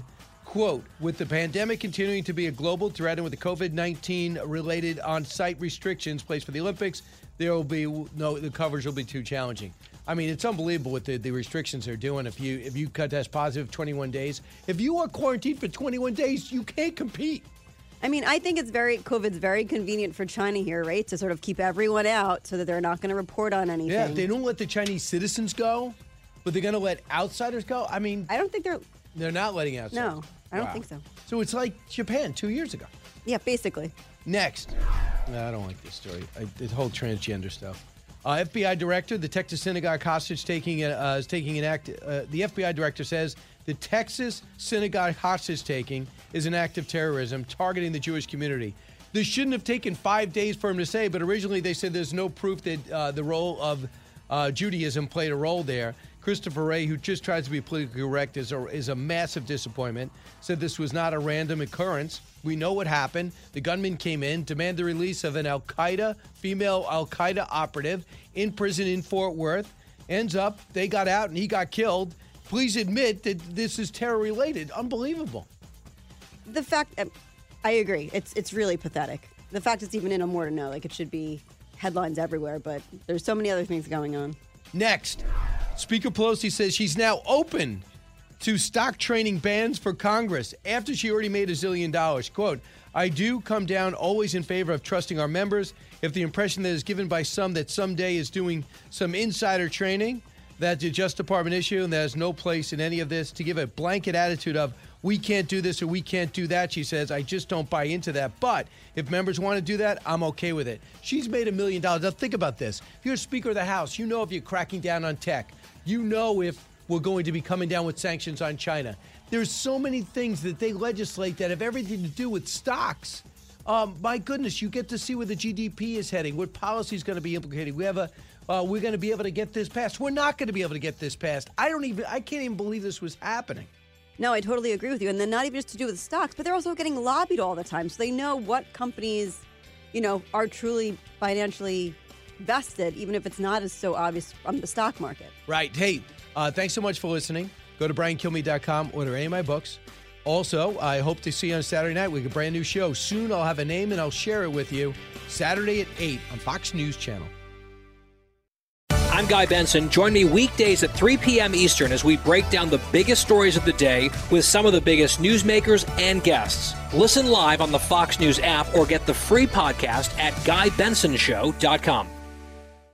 Listen to the show ad-free on Fox News Podcast Plus, on Apple Podcast, Amazon Music with your Prime membership, or subscribe wherever you get your podcasts.